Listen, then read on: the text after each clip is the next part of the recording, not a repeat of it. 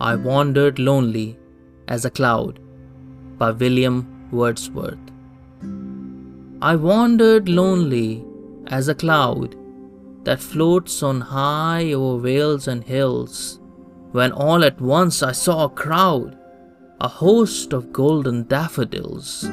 Along the lake beneath the trees, 10,000 fluttering and dancing in the breeze, continuous as the stars that shine and twinkle on the Milky Way. They stretched in never-ending line along the margin of a bay.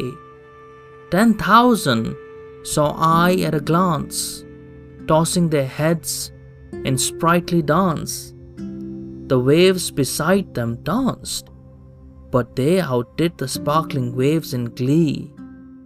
A poet could not but be gay in such a laughing company.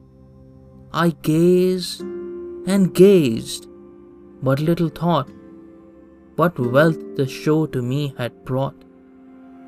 For oft, when on my couch I lie, in vacant or in pensive mood, they flash upon that inward eye, which is the bliss of solitude. And then my heart with pleasure fills and dances with the daffodils.